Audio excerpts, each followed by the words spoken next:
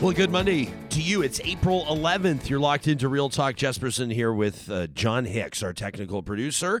A good show in store. We've got our first guests already locked and loaded, ready to go. Dr. Duane, Bratt, Erika, Barootes, ready to chime in on Jason Kenney's leadership review. That went down in Red Deer over the weekend. And, of course, the mail-in ballots will be coming in.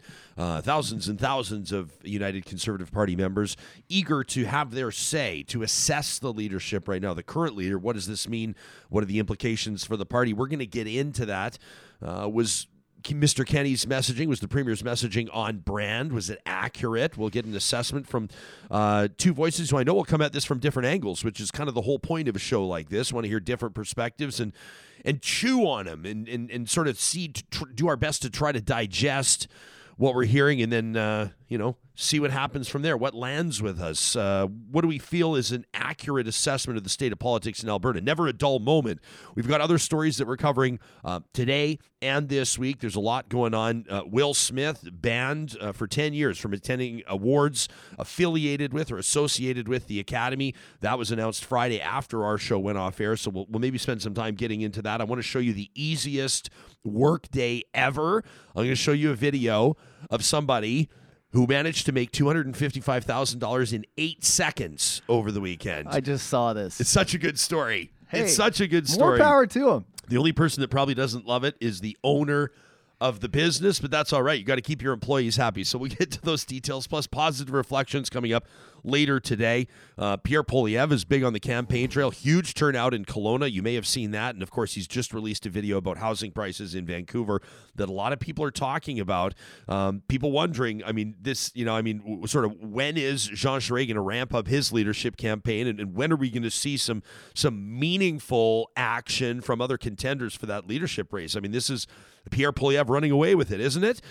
Well, I don't think that Erika or Duane would mind me putting him on the spot and asking him about their thoughts on the federal leadership race either. I don't think they'll mind. So let's get to this because they're ready to rock. Of course, you know that this show happens because we have an amazing team, an amazing roster of sponsors, and that includes our friends at Bitcoin. Well, I try not to spend too much time looking at the price of Bitcoin or the price of crypto. Some people kind of obsess over it. They check it every day. They check it multiple times a day.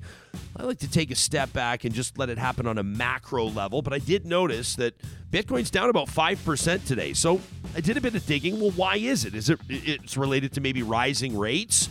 Is it related maybe to some action on the tech-heavy NASDAQ?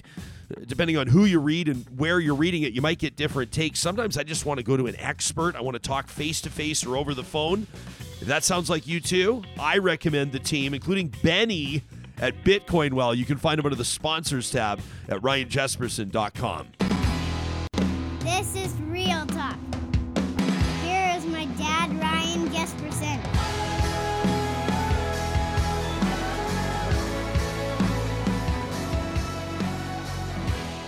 Well, thank you, Wyatt Rudy. I love you very much, my boy.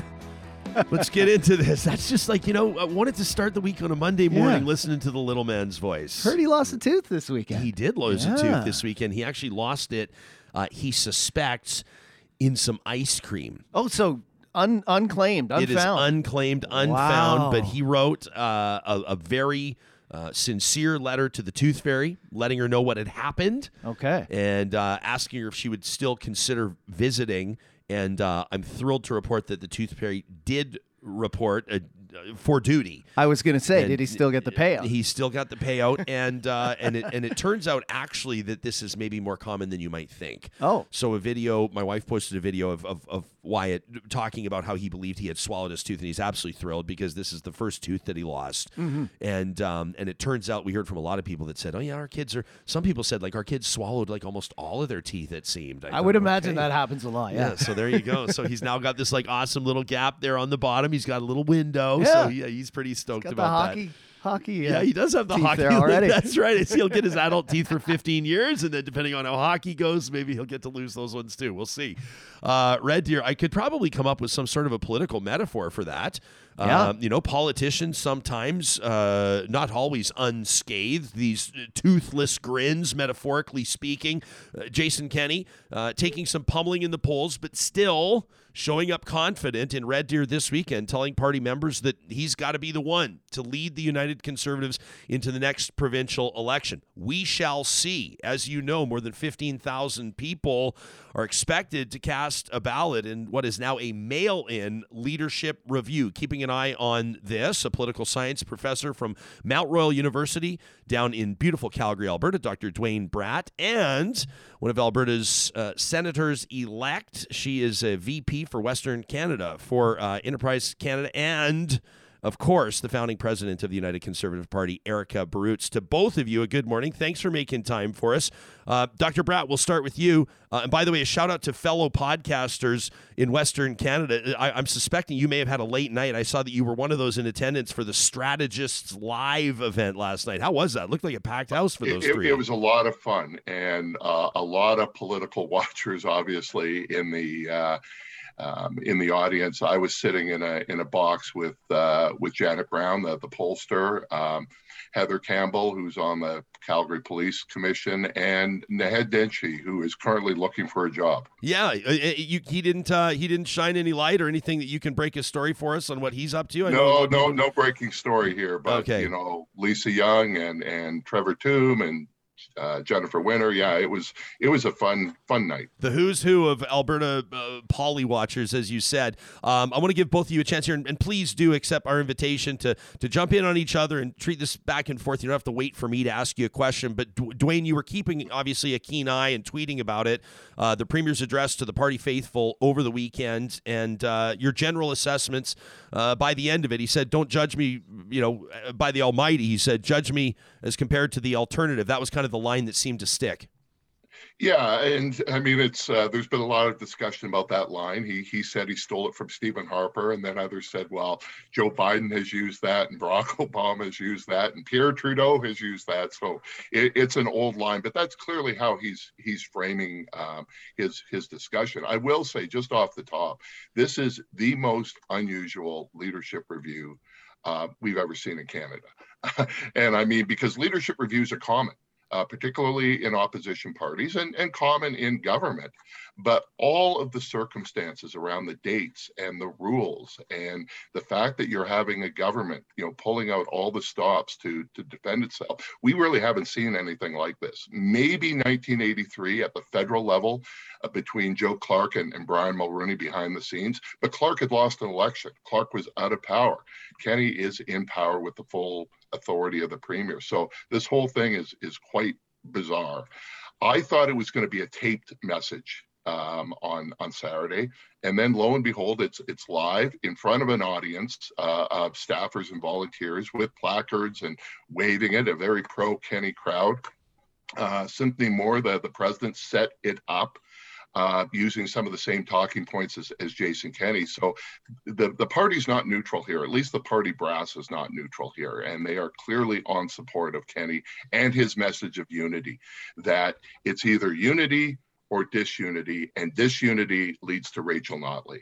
And that was the message. We can get into the speech in more detail, but that was the overall theme. It's Erika, me or Rachel Notley. Erika, how do you feel about Duane's assessment of it? He calls it bizarre. Is it to you? Well, I mean, I've lived through many leaderships, federal, provincial, all of those things. I do think having an SGM is unique. So a special general meeting, as opposed to having this at your annual general meeting. I don't think it's bizarre per se. I'd say, like, as a party member, I mean, it's not ideal because it's changed form. But regardless, I think that they landed on the best spot for all members. It's a one member, one vote. So even though they went a little bit roundabout to get there, I think the direction and the choice of how we're doing this leadership review now it speaks for the ability for the members to have it. I don't disagree that the message that came out of Premier Kenney's speech was about unity. And I think that is the right message. I mean, I'll say it as a conservative. Conservatives are their own worst enemy, as we see at the national and provincial level right now. We are fighting more amongst ourselves than we are with the opposition. And so I think that message it will resonate with the members about unity and the need to, let's not fight or go into a leadership race where, then we're again fighting internally.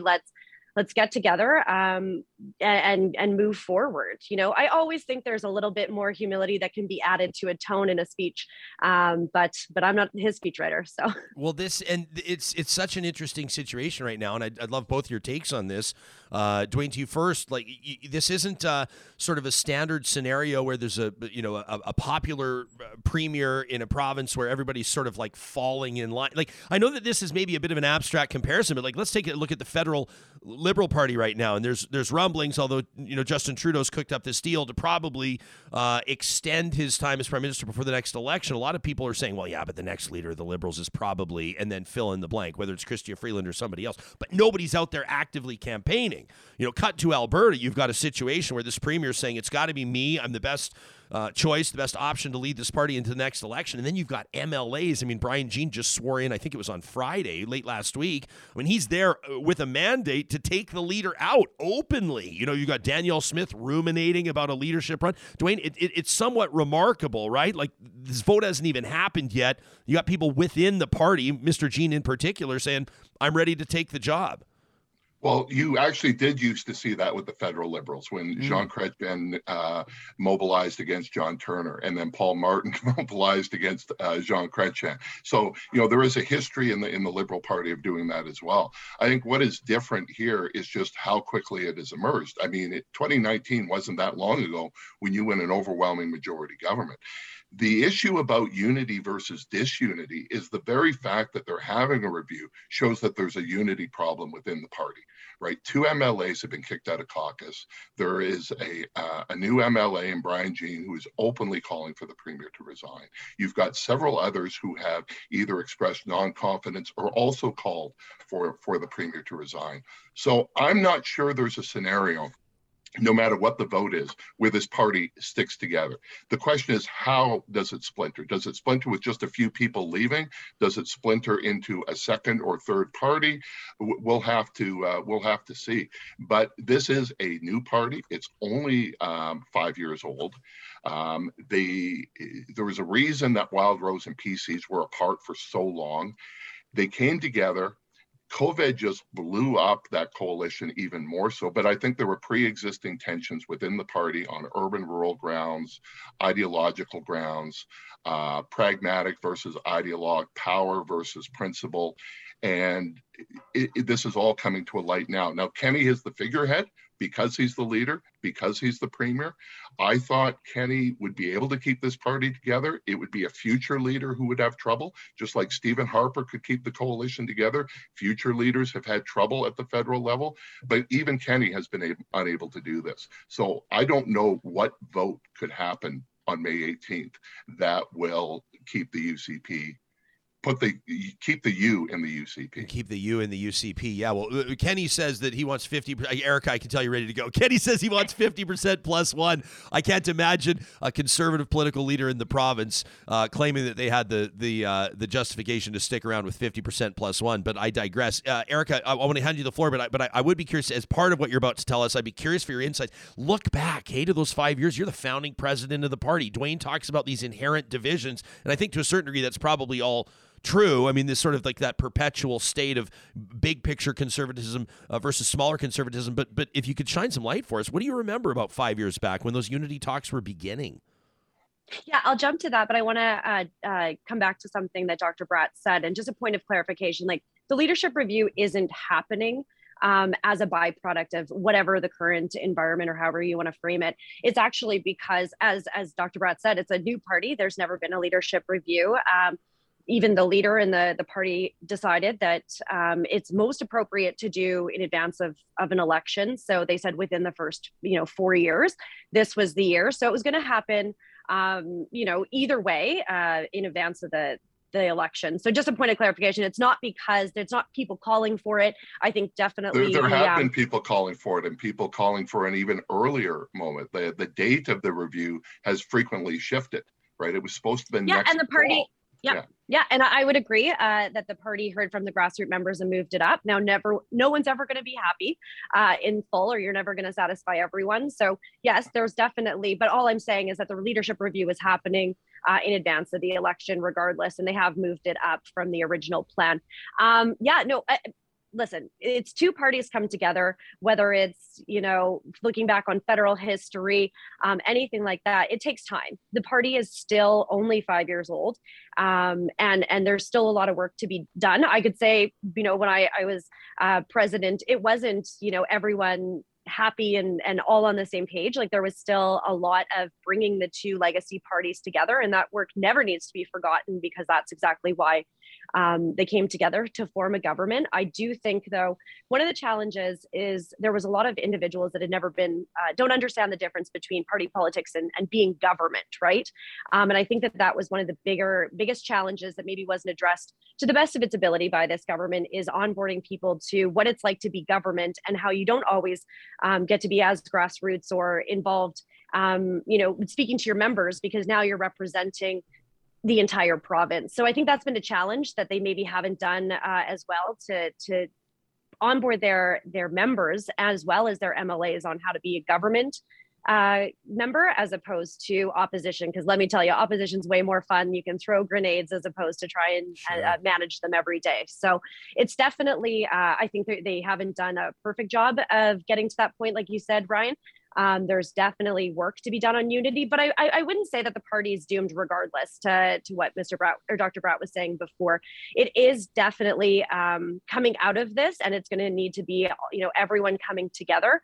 And I would say true leadership is going to come in characteristics of leaders is going to need to happen after as well. I think we've all lived in Alberta politics, and especially on the Conservative side, it's not usually the leadership race or the number that can also impact the fate of a leader. It is the caucus has taken out several of the Conservative leaders and premiers in the past. So, after May 18th, regardless, there's still, a runway of things that need to happen within the party to keep it together. Well, and I'd love for both of you to look into your crystal balls here, because I'd be curious to know how this goes after the fact, like assuming, like, let's say the premier gets, 55%, 58%, 62%, whatever, something sub 80.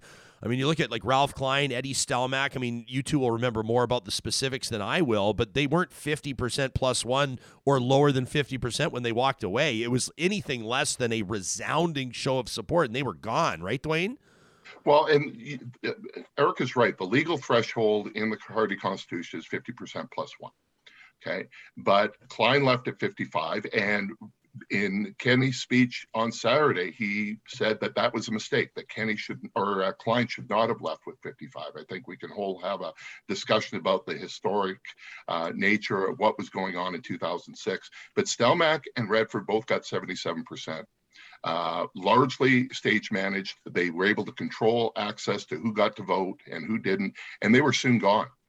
Joe Clark got 66%, stepped down, had a leadership race.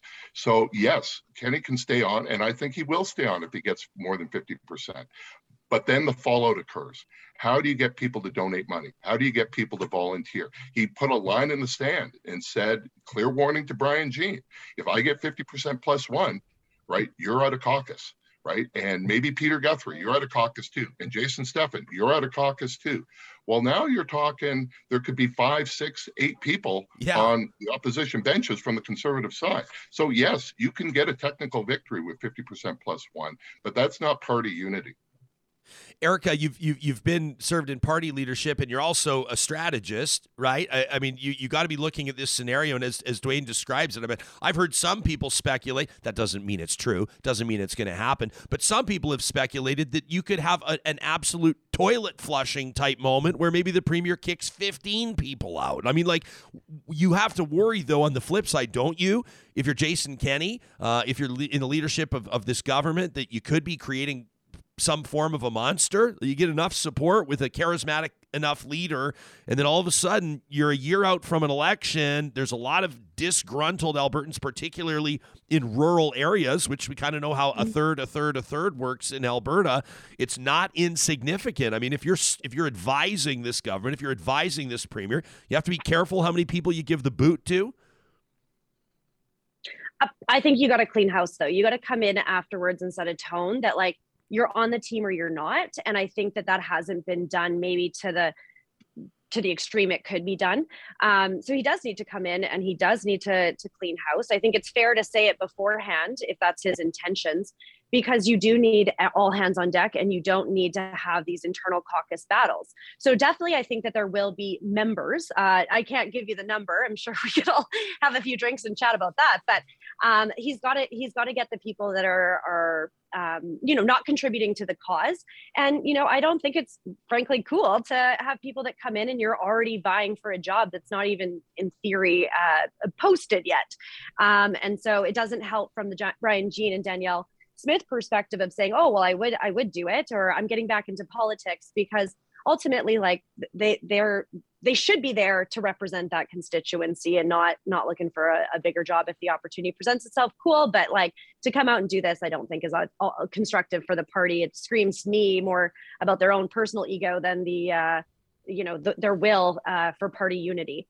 I don't think he's got to come in, he's got to be direct, he's got to, set a tone. And I think that there will be a group of folks that might join together as another party or another group or collective or caucus, whatever you want to call it. But that's got to happen, because they're clearly not aligned as a team right now. Duane, in your assessment, if you're wanting to talk about this government's chances of securing re-election next year or whenever it happens, is Jason Kenney, from a political science standpoint, your perspective, is Jason Kenney the best option? You could argue that both Danielle Smith and Brian Jean have had shots in an election. They both had an opportunity to lead a Conservative party in Alberta. Neither of them was able to take that party to the promised land.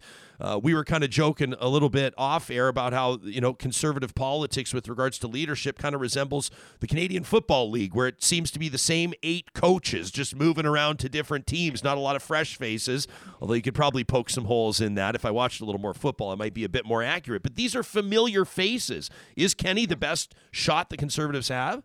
That's the decision that the UCP members are going to have, right? Because he has a winning track record. Brian Jean lost the 2015 election. Danielle Smith lost the 2012 election. Kenney won the 2019 election. But the question is, can the UCP win with Jason Kenney at the helm? And that's where you've got all of these polls coming out that suggest otherwise. They suggest in some cases the UCP is now within the margin of error of Rachel Notley, but that Kenney has huge disapproval rates amongst the population. We've got other polls that say the UCP would do much better with a different leader than with Jason Kenney, but they don't identify who that other leader would be, because I don't think it's Brian Jean. I don't think it's Danielle Smith. Is there someone that, if there was a leadership race, would come out of the woodwork and move their pace forward? The other challenge that Kenney has is pivoting from that speech on Saturday. That was a speech directly aimed at 60,000 UCP members, and it was inflammatory rhetoric, and it was red meat for that base. Could he use that same discussion about it's either me or the NDP? And I disagree. It's not that I disagree with the NDP, but the NDP is trying to destroy Alberta. The NDP wants a vassal state for Trudeau. This is the language that Kenney used. He talked about wokeism in the educational system, critical race theory in the educational system. How do you move on from that sort of rhetoric within your own party to a larger electorate? That's the issue that he's got going forward, in addition to some of these polls that I've just talked about. I would argue, though, that his speech, the purpose is to talk to members, not to Alberta. So, some of the things. But other Albertans are going to listen to this, and other Albertans are going to say, is this the real Jason Kenney? Is this really what the UCP believe? Not that we have policy differences with Rachel Notley and the NDP, but the NDP is fundamentally evil that wants to destroy Alberta. Right. And had they got a second opportunity, they would do it. That's the language he used. People are watching this who aren't party members. And that's the beauty of democracy, is that they can decide that when the time comes. But I do think that you got to come back to looking at what I think he was trying to accomplish, and whether we agree or disagree that the tone wasn't appropriate or the language used. Is he's talking about a review on him, on what is he capable of doing. We are in an unprecedented time where a previous premier is coming back. So, he's got to play up his track record. He's got to talk about the difference between him and someone else, because we've never had another, someone that's held the role of premier coming in. And frankly, I think that's the angle he's trying to get across. A narrative that he's trying to drive is, there's me, and we don't have a long runway. Like a year in politics is not very long in order to, say, otherwise we're going into a leadership race. We're going to be, continue to be divided while you pick your next leader. Then a leader has, a couple months to get the party rallied together to try and form what that new party under that leader looks like in order to go to an election with a very, competent competition, someone that's been in that role before. So I think he's trying to line it up that, it's him versus Notley. And I think that, he in that case was not speaking to the decided, or maybe the people that were intending to go to the SGM. He's talking to the undecideds of the party base in that speech. Erika, do you feel it strikes me, and I'm not saying that the official opposition hasn't been doing anything, but they've not been.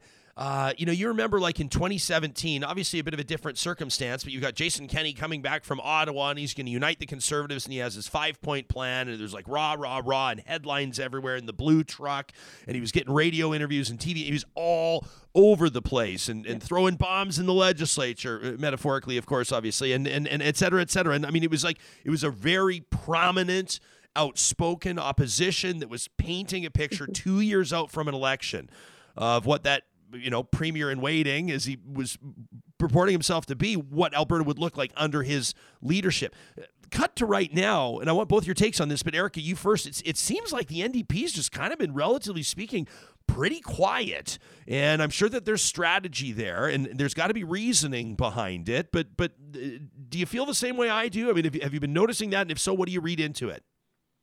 Well, I would say, as something I said before, like there's enough action happening within the party itself that, I think the NDP is looking at it and saying, well, we'll just let them have at it.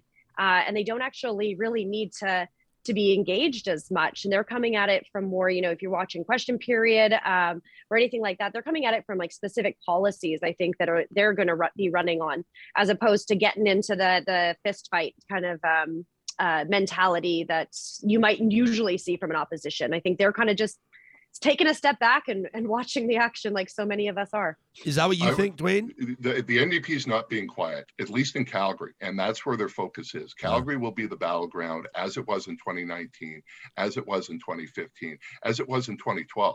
So we have had a series of very competitive nomination battles in Calgary. There was a large rally that Rachel Notley had on Saturday in Calgary. They have taken out ads all of last week on local news and the Masters, right? Those are the targets of where you want to do your advertising, live sporting events and local news. And the ads have been fascinating because it's not about NDP policies. It's not about the UCP policies. It's not about Jason Kenney. It's a bunch of people talking about how nice Rachel Notley is, how much they like Rachel Notley, which is a very successful strategy and a very subtweet, obviously, of what is going on in the UCP and some of the unpopularity of Jason Kenney. And so Rachel Notley has much higher approval ratings than Kenney does. And so it's an interesting strategy. They're not doing it in Edmonton because they're going to win Edmonton. They're going to sweep Edmonton. But Calgary will be the battleground, and that's where they've been active. I'm going to be having a beer later today with Barry Morishita. It's been a while since I've seen him, the leader of the Alberta Party, the former mayor of Brooks. And I know a lot of people will say, hey, look back to this 2019 election.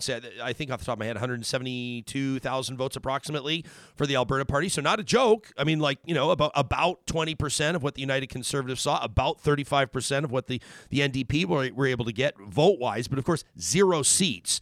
And since then, I think it's been a struggle for the Alberta Party, as generally speaking, people are starting to describe Alberta's political landscape as a two-party system. Erika, is there a way in your world where you see the Alberta Party could capitalize and gain some momentum off maybe what's happening within the United Conservative Party right now? There's a lot of people that would probably describe themselves as small C conservatives that support the Alberta Party.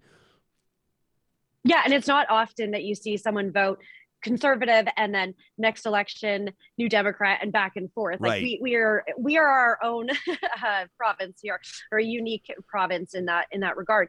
I do think that there's a lot of folks that would be looking for a different alternative because it is hard to go from one side of the spectrum to the other. So, but I would say that requires money. It requires operations, organization, and I don't think that, the opportunities for them, Rachel Notley is currently campaigning in them. So they've got a lot of work to do if they want to be relevant. I see a lot of folks just not being happy with either option and maybe going to a more centrist option. But I don't see them making a big comeback in any way, primarily because I never see or hear from them. At least I see the NDP doing stuff from the party level. Duane, you think they could make some noise? To get all professorial here, I've got a piece coming out showing that Alberta has transitioned into a two-party system after over a century of one-party dominated. It started under 2015, solidified under 2019, and it's moved forward. So the Alberta Party got 9% in the 2019 election. It's polling at around 2 or 3%. Financial donations, the UCP and the NDP combined are well over 95% of all donations. I doubt that any party, including the Wild Rose Independence Party, will able to have 87 candidates.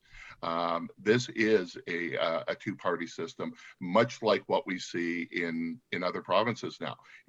Party on the left, party on the right, like in Saskatchewan, like in BC, like in Manitoba, and it's taken us over 100 years to get to that point. So yeah, there's a lot of online chatter about the Alberta Party, and there always will be. But they're very small and insignificant. Okay.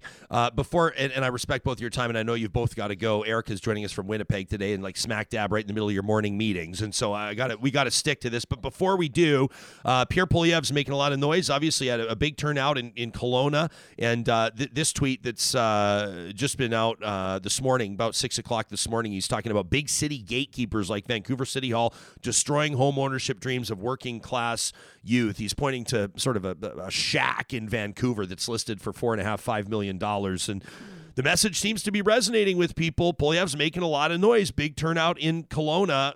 Erika, what do you make early of this leadership campaign from Pierre Poilievre, originally from Calgary, of course, the MP out of Ottawa? I mean, Jean Charest, he's got name recognition, but when it comes to the actual campaign, the boots on the ground, I don't know that anybody's comparing to what Pierre's team's doing. No, they definitely came out of the gates early, organized, and hit the ground running, and they haven't really stopped. Like he, I think, had in theory, mapped this out relatively well. His team is, across from coast to coast. I know that in your intro you were talking about starting to hear from other people. I would love to start hearing from other candidates and having them get out and be doing the same type of thing, because nobody wants it just to be a runaway. And I saw a recent poll that he's at 66%, and there's still some time, couple months here for other candidates to get out, but they got to light a fire under their butt and start hustling to talk to people. Well, for sure. And Jean Charest over the weekend basically escalating his attacks on Mr. Poilievre, to be sure, referencing the trucker convoy. He says, quote, "Everybody knows that Pierre Poilievre supported the blockade. I'm sorry, if you want to be the leader of a party, if you want to sit in the House of Commons and make laws, you have to obey them." He said that's not just a failure in leadership, it disqualifies you, as far as I'm concerned, as being someone who thinks or aspires to be a leader of a party. That from Jean Charest about Pierre Poilievre, Duane. Yeah, I mean, Poilievre, and he's having to respond like that because Poilievre has such a lead. He was the front runner before this even started. He was probably jockeying for position before Aaron O'Toole's body was even cold. He's got support in conservative circles right across the country. You see the enthusiasm. He's got many MPs supporting him. But this isn't about how many people you can get to a rally. In fact, under the point system that the federal Conservatives have, there's getting 1,500 people in interior BC doesn't matter as much as signing up members in parts of Quebec and parts of Ontario where the federal Conservatives are weak. So Brown is a prominent organizer. We'll see if that's what he's doing right now. Charest has been able to do that in the past, but it's going to be an uphill battle for both Brown and Charest to go after Poilievre. That's Dr. Duane Bratt, professor of political science, kind of runs the faculty down there at Calgary's Mount Royal University, and Erika Bruce checking in from Winnipeg, Manitoba, VP for Western Canada for Enterprise Canada. Thanks to both of you. Have a great week. Okay, see you. Take care. See you, Erika. See you, Ryan. Yep, you got it. Let us know what you think. Talk@ryanjesperson.com. If I had to put money on it, I would bet and I'm not encouraging anyone to put money on this and then blame me if we lose, because don't take Jespo's bets. Don't take my bets. And I would say, if I was a betting man, I am a betting man. I just don't always win. Yeah. But I enjoy the participation element of it. But my money would be on Polyev. Yeah. But I have a hard time believing. I mean, I think that he's got some loyal followers, fiercely loyal followers. He's got a bunch of people that are intrigued by his leadership, but you wonder if that whole, like, bringing, Timmies and Timbits and donuts to the truckers and sort of standing with the truckers, the auto occupation. Voters do have short memories, but I don't know if they're that short. Yeah.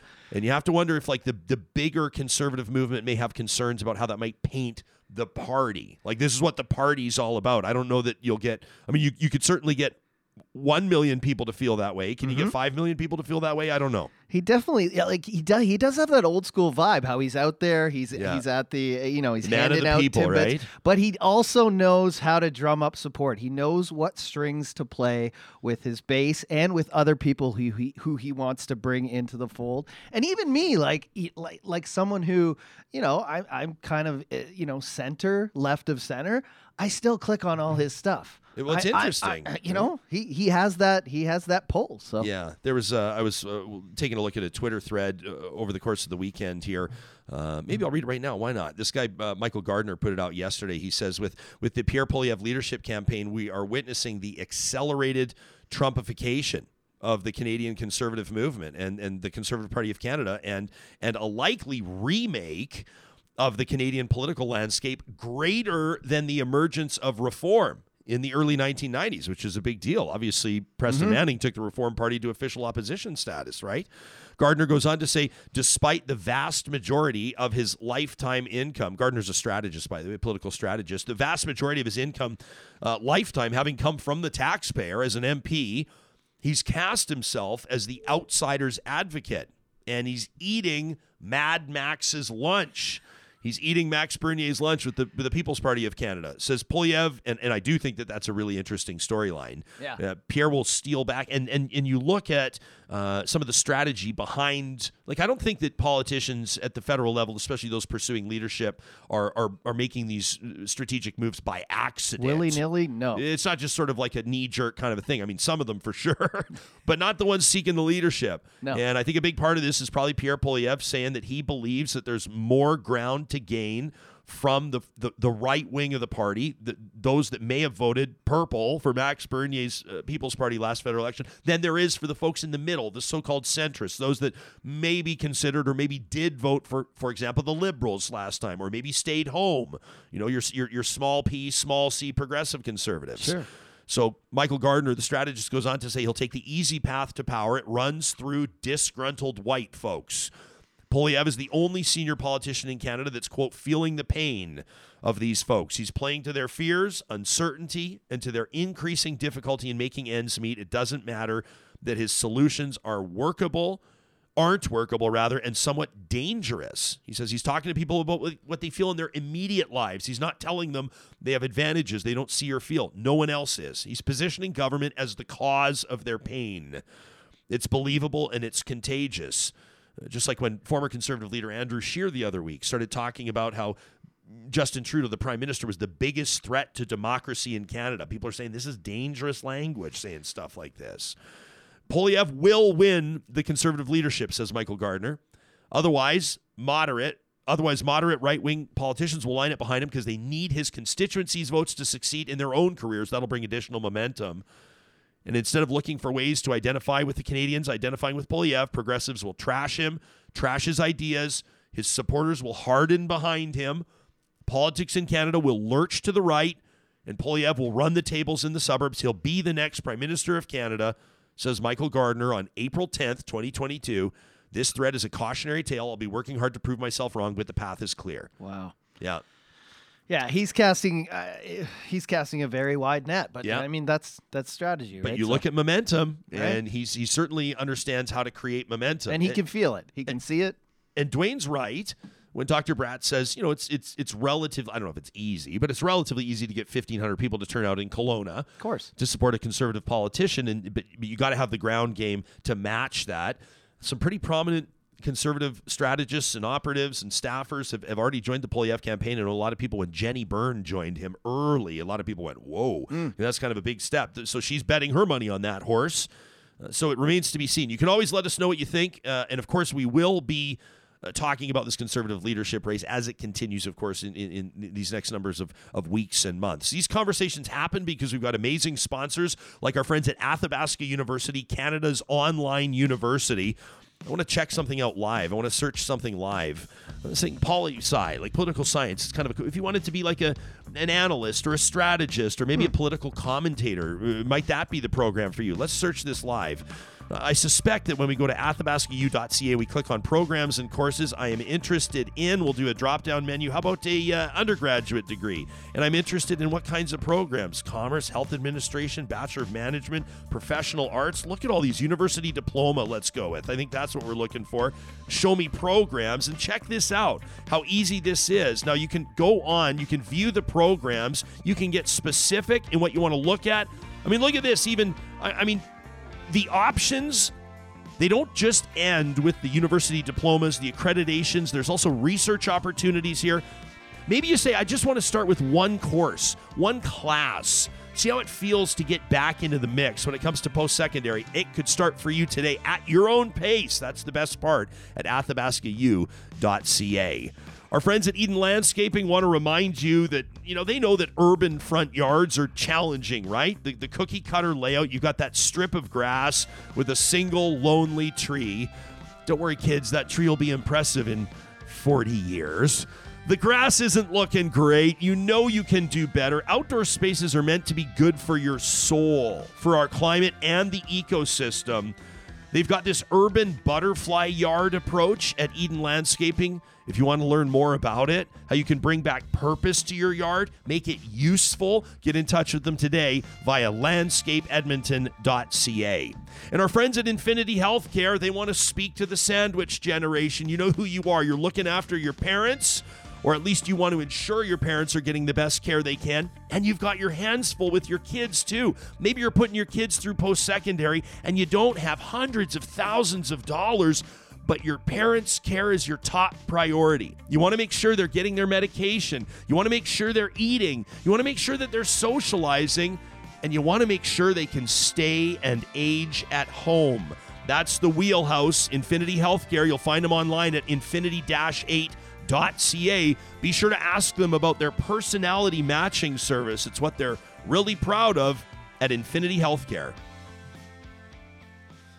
Well, we've got a lot going on today. Gilles, I noticed, had a question for us after our opener today. Oh, really? Yeah, you mentioned that Wyatt, our 6-year-old, soon to be 7, had lost his first tooth. He believes that he lost it in a big scoop of ice cream. And Gilles had wondered what the going rate for the tooth fairy was. I'd like to know, too, as well. I'm not a parent, so... I didn't know either. And for us parents, it's been 40 years for me. Yeah. When I was a kid, I think 38 years. Couple bucks? Bucks, something like that. Well, the tooth fairy, you'll know that inflation has affected, in a good way, the tooth fairy's pocketbooks as well. And so these days, and I know that every family is different because sometimes the tooth fairy is going to say, for example, what if a kid loses his tooth in Vancouver where the cost of living is very high? It might be different than what the tooth fairy might do if you lose your tooth somewhere where the cost of living is a little bit more modest. Sure. But in our sort of middle of the road type scenario, with regards to cost of living here in the province of Alberta, I can report that the tooth fairy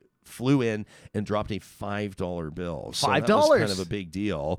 It did have word good. spread, though, and a family friend swung by yesterday. Apparently, the tooth fairy had been in touch with him and had asked him to drop something off as well. I didn't know there were proxies for the tooth fairy, but there are. And this fella came by and kind of stole the show. And it turned out the tooth fairy had actually asked him to leave a 20. So he's got So this was a $25 tooth. Now, what does Wyatt do with $25? Well, in he this told day and me, I age? asked him, so he's clutching this 20. And I said, so what are you going to do with this? And he said, very matter-of-factly, he didn't need much time to talk about it. He said, I'm going to buy a house and a car. And I said, well, your mom and I kind of want you to keep living in the house with us. He said, this house is getting too small. And I said, okay, so a house and a car. He's also figured out that the more teeth that he loses, the more money he gets. And so he's pretty excited right now. I caught him in the corner trying to wiggle one out. And I said, just, you can let it happen on its own. But this is a pretty exciting stage. Well, Wyatt seems pretty intelligent for his age. He's thinking about the future, investing. Financial planning.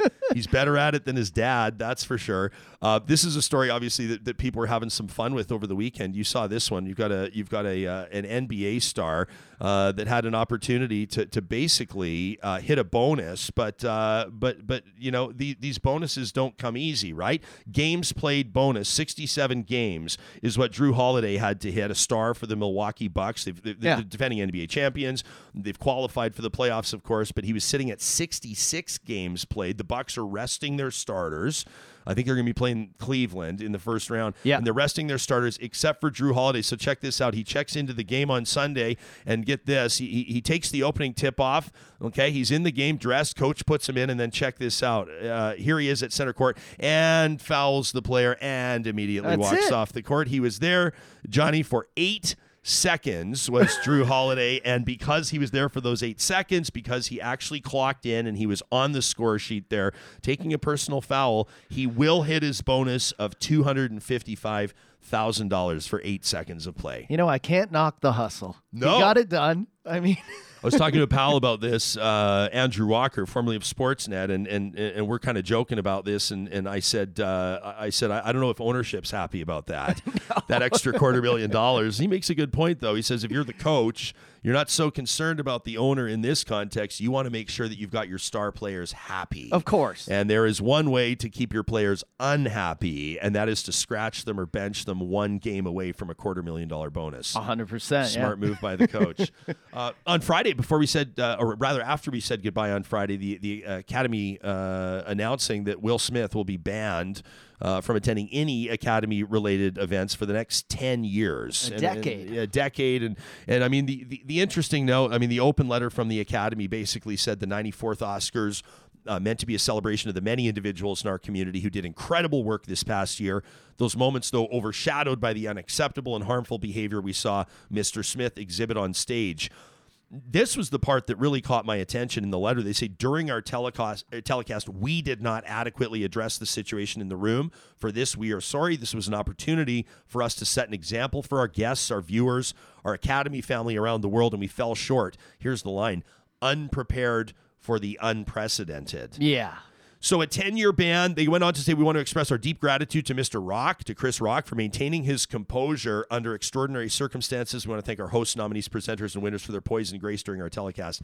I remain, as someone who hosts events for a living professionally, I am still blown away at how well Chris Rock handled that situation. Like, I already loved, I'm a big fan of his, but my respect went through this roof for him. I mean, unbelievable. I think that's why people maybe thought it was staged. I mean, he didn't react very much at all. Maybe he's been taking boxing or something and is just used to taking a hit. But I said, the first thing I saw or thought when I was watching it live was, this has to be staged. Oscars, you know, getting a decline in ratings over the last 5-6 years. So maybe they're trying to drum up support. But he looked absolutely, and then threw a joke in there. Like, what a professional. I was looking it up today, actually, Ryan.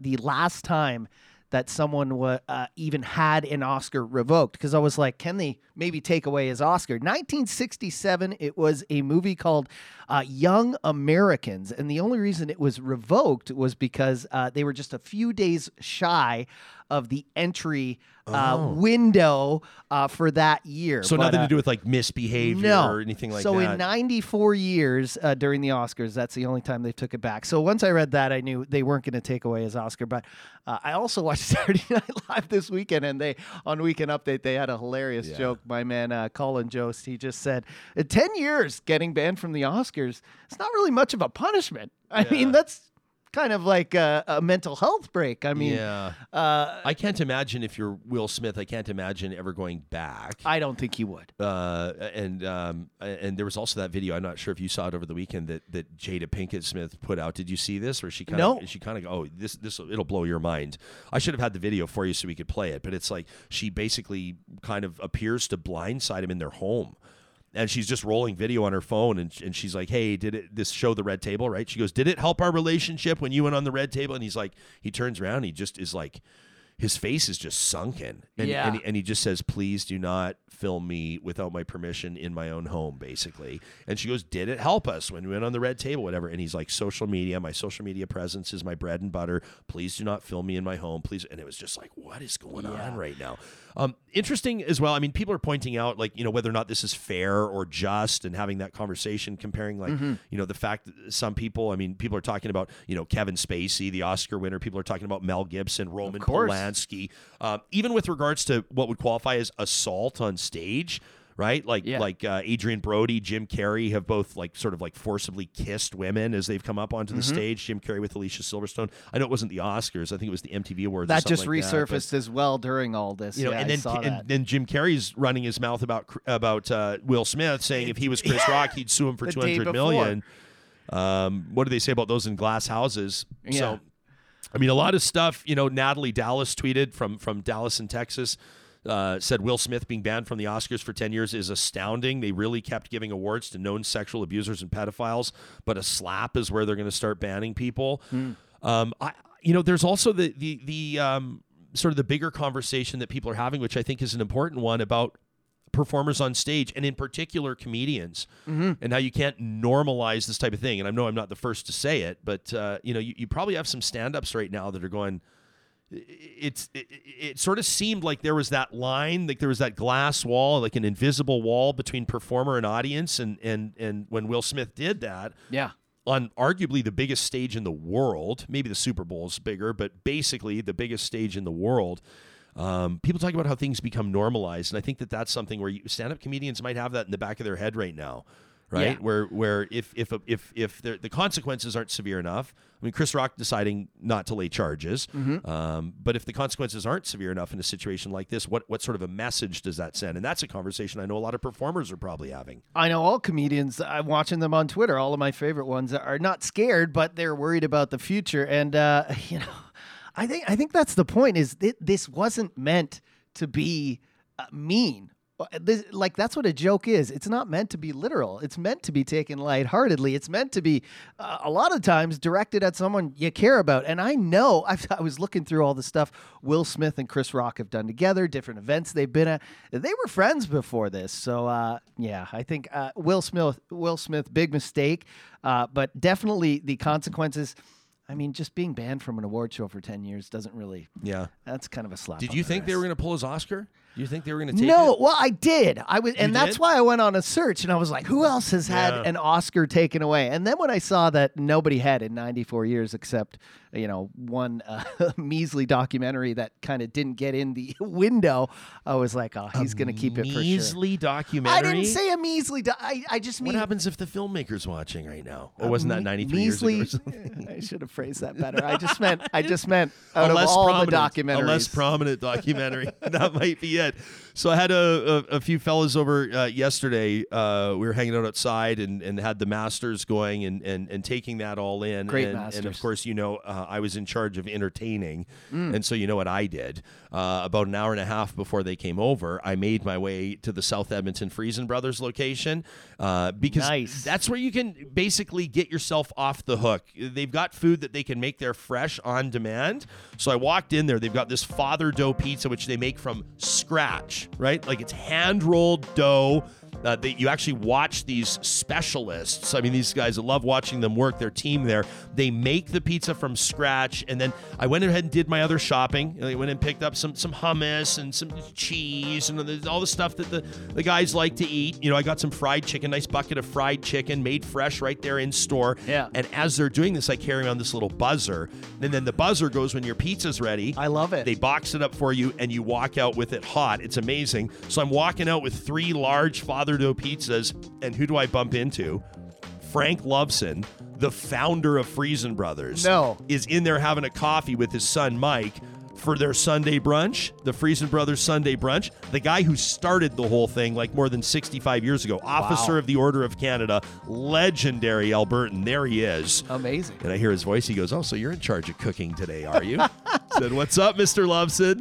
Oh, what a special guy it is, and I can tell you, an amazing treat, those father dough pizzas. I personally recommend them. You can find out more about them and everything else, including 15% off orders purchases of $75 or more on the first of the month, every month at Friesen.com. A big shout out as well to our friends at Local Environmental. You know that they present Trash Talk each and every Friday here on the show. They love talking trash and recycling and water hauling and portable toilets and fencing and anything else, whatever you need.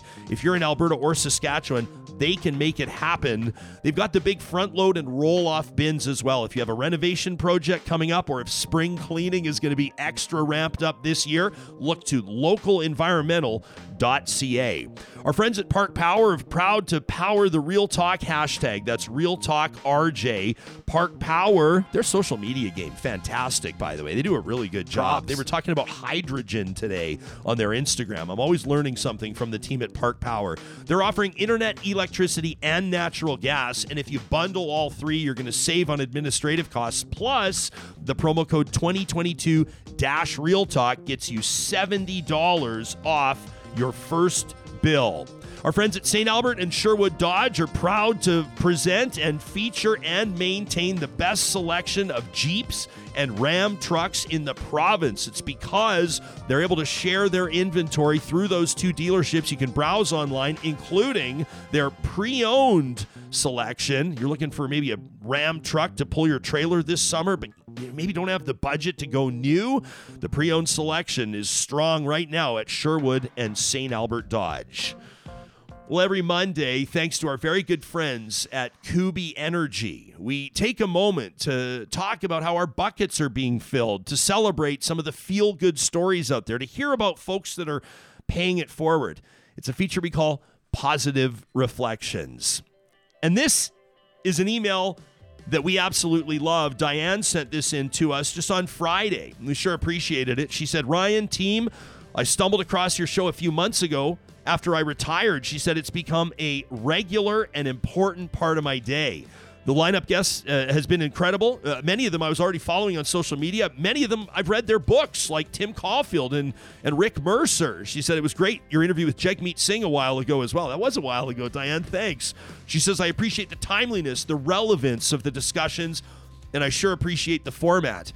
I just wanted to say thank you for everything I've learned since I became a Real Talker. That from Diane. That is the best kind of feedback, isn't it? Beautiful. Somebody saying that this has become a regular part of their routine. That means the world to us. I wanted to show you as well this story out of Ukraine. Obviously, it's an extremely difficult time in Ukraine right now. We're going to be covering it this week. I mean, it's been a devastating weekend, and the death toll continues to rise. But many Ukrainians are taking an opportunity to show their love for one another. That's right, amid remarkable circumstances, challenging circumstances, more Ukrainians are getting married now than ever before. Check this out. This is Andrei and Alexander. Check out these two. They had just heard that they were going to be heading off. Some special forces members had been basically in touch and said, you're being tapped on the shoulder, right? His bride, Svetlana, says after the meeting, after we knew he was going to go, we knew that we had to take a moment. Now, they had a civil ceremony last summer, but they said despite the fact we're already husband and wife in the eyes of the state, they'd not yet exchanged church vows.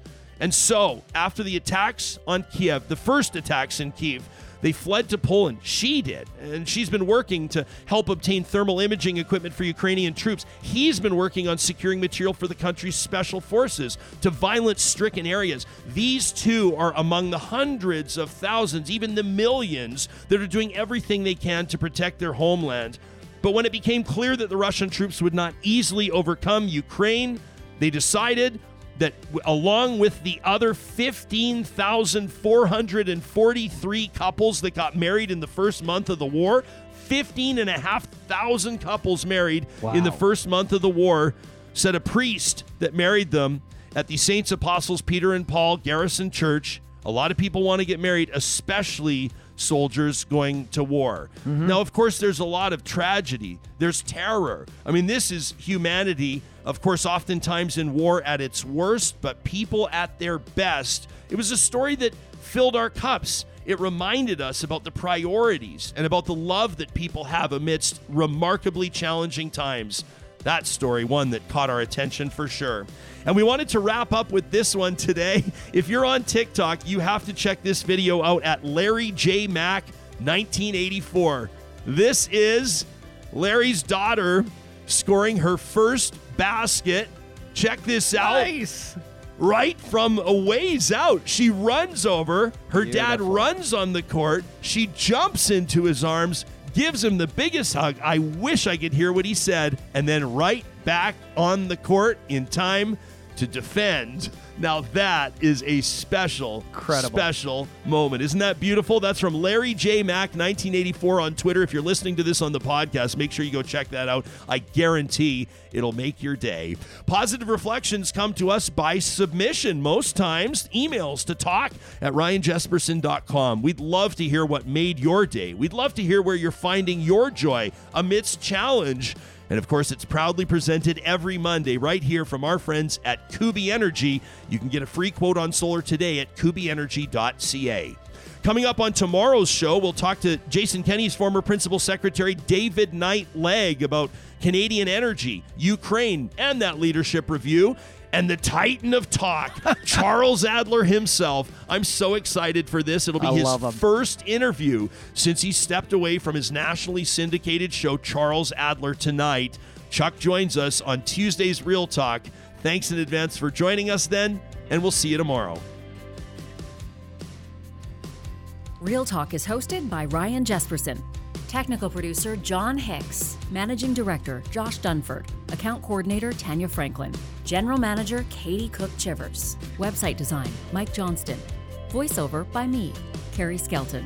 Real Talk's editorial board is Supriya Dwivedi, Ahmed Ali, Ann Castleman, Corey Hogan, Harmon Candola, Catherine O'Neill, and Chris Henderson. Member Emerita Julie Rohr. Real Talk is recorded in Edmonton, Alberta on Treaty 6 territory, the traditional and ancestral territory of the Cree, Dene, Blackfoot, Saulteaux, and Nakota Sioux, home to Métis settlements and the Métis Nation of Alberta. Real Talk is the flagship property of Relay Communications Group Incorporated. All rights reserved. For more, check out ryanjesperson.com.